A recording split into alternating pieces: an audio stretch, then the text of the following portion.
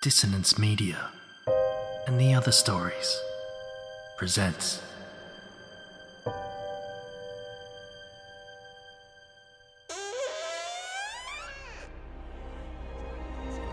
Step into the abyss of After the Gloaming, a gothic fiction podcast that delves into the depths of human emotion.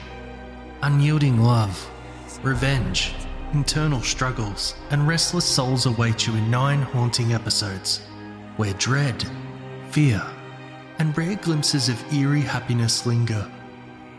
Dare to listen on your favourite podcatcher? After the Gloaming beckons. Search now, but beware. Innocence will be left behind.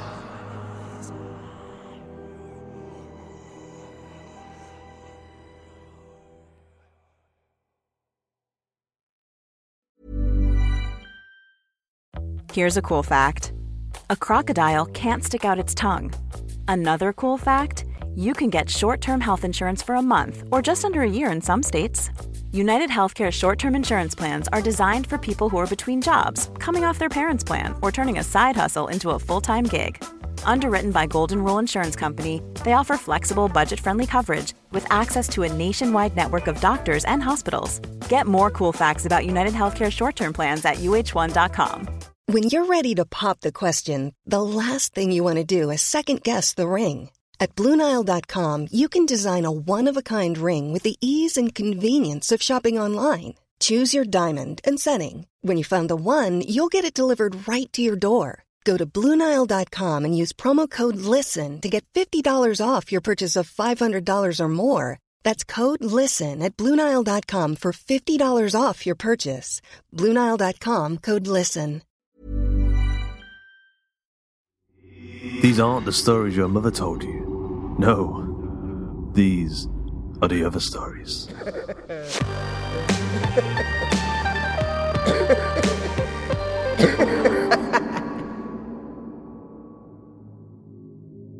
If you're a fan of the show and you're on Facebook and you haven't joined the Hawk and Cleaver Facebook group, then you're missing out, my friend. You're missing out on the movie nights, the book club, Joshua Boucher's Choose Your Own Misadventure series, the flash fiction writing prompts, and soon we'll be doing a drawing competition where we are all going to do a rendition of Kez, the managing editor of The Other Stories, the great evil management team of one, part hawk and part-time butcher and full-time menace to society. So if you want in on that, head over to facebook.com/groups/hawk and cleaver and join today.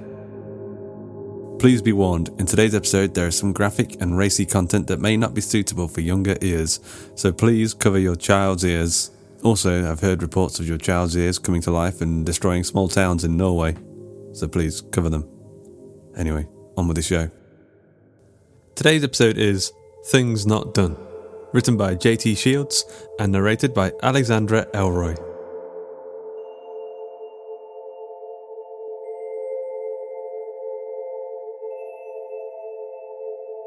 Late afternoon, in the city, the kind in which heat hangs around the concrete, distorting the air ahead as the street gasps for breath.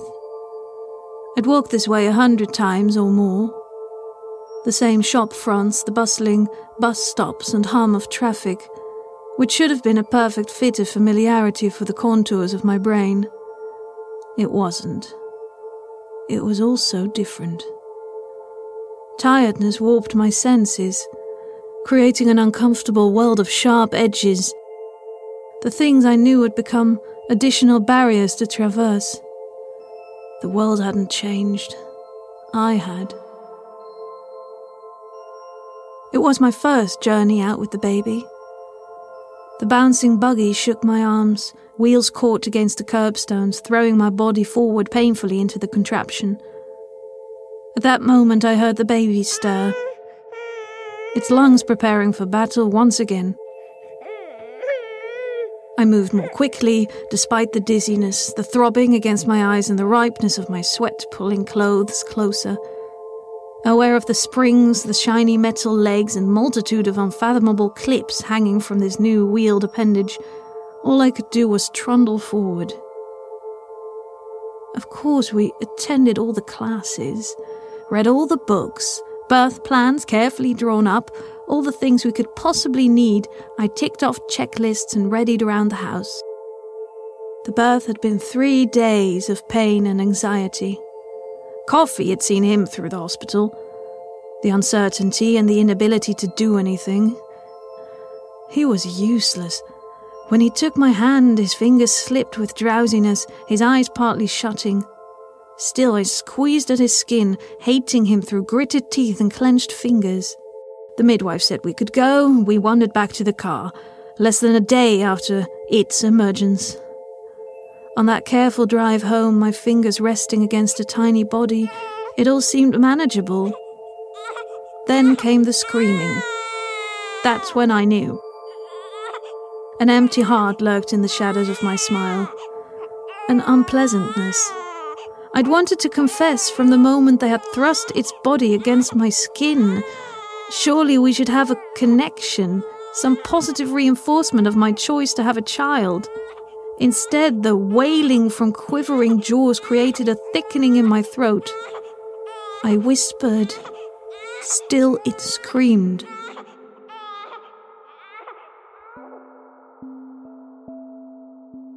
In the absence of sleep, I walked. At first pacing the house, this tiny creature in my arms. Its cries bouncing off the walls, always returning, pushing into the tissue of my brain. The pressure building until I knew it would burst. In the hallway, still unused, I looked at the pram. I'm going out with it, I call. He looks at me. There was no light in his eyes, only rings of darkness. The steady rock, the gentle squeak of springs, the rumble of tires lulled the cry into whimpering and eventually nothing. Still I pushed, my pulse racing against the stillness. At the edges of my sight, everything fluttered out of focus, leaving me with a single tunnel of clarity. I had to keep moving.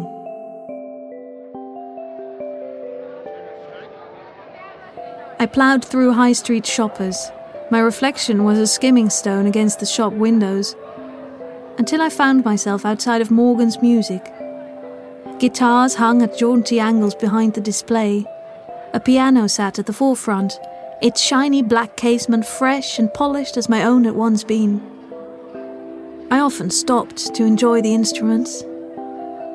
Finally, a moment of familiarity. It was ridiculous to admit. I saw a life I had never chosen behind that glass. I wondered what if. Usually I'd bask in the faraway melancholy for a moment, reflecting on that single decision. A moment in which I'd let that possibility slip away. Only now it was overwhelming. A sadness, so intense it cut into me, scraping against my ribs and compressing my lungs. In my shudder, the light caught against the window. The instruments disappeared and I'm left with an even more sorrowful vision. I saw myself. Suddenly, that's all I could focus on. The translucent figure, hair wild, body bloated in the storefront's reflection. Too unlike my mirror image to accept. I reached my hand across the window, wanting to sweep away the illusion. The distorted double reached out to me. Our fingertips touched. If I could have fallen away for a moment, I imagined I would have. To float in the warped viscosity, observing the world. Only the muffled hum of life getting through. The other me looked back. Oh, the frenzied humming of my heart at that, drowning. The space inside my head closed in, warping my thoughts into the sudden horror of myself. Baby cried. Surely I'd only been a moment. Its shrillness drifted into my display, tugging at me. Heads turned in my direction, angry faces whispered to one another, people stopped walking to see my neglect. I'm not fucking killing it! I wanted to shout, but I didn't. Instead, I continued on, jellied legs and sinking feet while the laser eyes burned into my back. Don't cry. My motherless words were empty on the air. Everybody would know we were impostors forced together. Darkness saved me from it all. A narrow alleyway led me away from the pounding feet of shoppers. The smell of piss stung my nose as soon as I'd pushed the pram into the confines. Urine splash marks decorated the brickwork, still seeping into a foamy stream. I carried on. The passage twisted around on itself, sloping, darkening like the spiral of a helter-skelter, taking me deeper. We passed under a tunnel, cries echoed against the dark and my gritted teeth. I emerged, my eyes blinded at the sudden glare. I pulled the pram to a halt. Canals don't make the rushing sound of a river as it meanders against nature's banks. Instead, there is a stillness as the water sits thick, unmoving, murky against the afternoon sun. The city's filth leached through drainage pipes, releasing a powerful odour of decay across the walkways. The wheels of the pram sat on the edge of the bank. Another step, or a less secure grip, would have seen the fabric and metal sink under the water. The front wheels span freely as they rested off the ground. Looking around, at first I think I am alone, except for the screeching creature balancing on the edge of the canal. This baby, ripped into the hidden, unpeeling, scraping at who I was. It was the first time it had been the two of us. I moved the pram away from the water and reached inside for the baby. Her body is fragile against my own. Not for the first time, so many worries pushed down against me.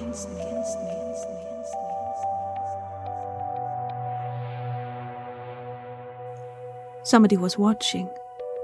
She stood on the opposite side, looking into the rippling water as it bubbled in front of her. The baby cried, the gentle bouncing in my arms a useless gesture, showing me up against the stranger. Jostling, my fingers slipping, I tried to speak to the thing in my arms with inaudible murmurs. As I moved the bundle from one arm to the next, trying to support every part of its body, its cries grew louder. The woman glared, a statue, not even responding to my weak smile, quickly thrown at her. The odd bubble still popped on the surface in front of her where she stood, while the rest of the canal is deathly still. My walk, with both hands held against the child, became a display as her watchful glare crawled across my skin. There, I say. The words are odd and pointless on my tongue. My mouth opens too soon, so I can't think of what to say next. Instead, I glance back at the woman. My stomach turning over, my tired brain already processing the details I'd not wanted to admit. She stood in the same position, only her head moving with me. I couldn't make out her face across the bank, the distance distorting the features. But I noticed the way her clothes billowed around her, caught in a non-existent breeze. "Hello?" I called across the water, the baby's cries shrill against my voice. Shadows danced across my peripheral vision, my feet stuck against an imaginary sponge floor. The woman doesn't respond. Against my drumming heart, I call out to her again. "Are you okay?" The woman stepped forward, feet on the concrete lip of the canal, her hands clutching at the air in front of her. Her hair floating out around her head, her mouth moving, the dark exterior on show before snapping shut, like a fish gasping for air. "Do you need help?" I call. My scalp prickled. I pulled the child closer into my body as I moved back towards the pram. It's when I lay my child down, I notice she is no longer crying. Instead, there is a tiny smile across her rapid breaths. I ran my finger across her cheek. The tears press at the corners. When I turn, ready to leave, the woman no longer stands across from me. Instead, The space is menacing. The unreality, the emptiness too real, crackling in my ears like a distorted frequency. It's easy to imagine the last trace of the woman still occupying the moment. Each of my steps, rolling forward with the cushioned rubber of the pram's wheels, until I reach the edge of the bank myself and peer into the unfathomable murk, afraid of what I'll see. There's only the shimmering of the sun's dying light, dazzling lines of white across the film of water. I noticed more. The reflection of an overhanging plant is visible, squeezing its way to life through the tightly packed mortar of the pathway. I leaned closer. A throbbing beat inside my head grew louder, my legs a jellied mess beneath my body. At first it was an outline, rising from below. Only a few centimeters of the water was clear enough to make out any detail. That's where the body lay. A tangled heap of hair flowed across her face. The tendrils, a shade darker than my own, swept forward across her open mouth and obscured her eyes, working against the flow of the water. Her fingers, arms reached out, grasping towards me as she floated. I fell back, not able to see anymore. My shoes scraped against the ground, propelling me backwards to give me as much distance from the bank as possible. I clutched at air before taking hold of the buggy's handle, unable to unlock my stare. At any moment I expected to see the woman levitate into view, its thin arms dragging a connected torso out of the water. There I sat, gasping. My lungs struggled to get air, fighting as I spluttered uncontrollably. I was on my feet, backing away with my hands controlling the handle.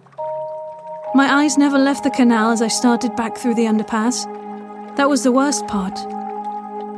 The stillness of it all suffocated me, as though it had always been like this, and nothing had happened at the waterside. Any movement, any sound was with me. After I left, I could imagine the emptiness of it all, existing for nobody to see. Before I stood on the edge, there were only vacated towpaths and the secrets of the water's muddy depths. I called the police the moment I got home. I couldn't have done it any sooner. Emma needed feeding. After this, she fell back to sleep. A small patch of vomit splashed against my shoulder. I sat, listening to Simon snore and Emma's breath against the folds of my arm. They created a rhythm, washing over me like lapping water, my muscles unpicking through dizzying weariness. I collapsed deeper into the sofa. I didn't have the energy to lay her down. Instead, I remained seated in our living room, submerged in darkness, haunted by the things I hadn't done. I let the numbing calmness drown me. I wondered if the police would ever find a body.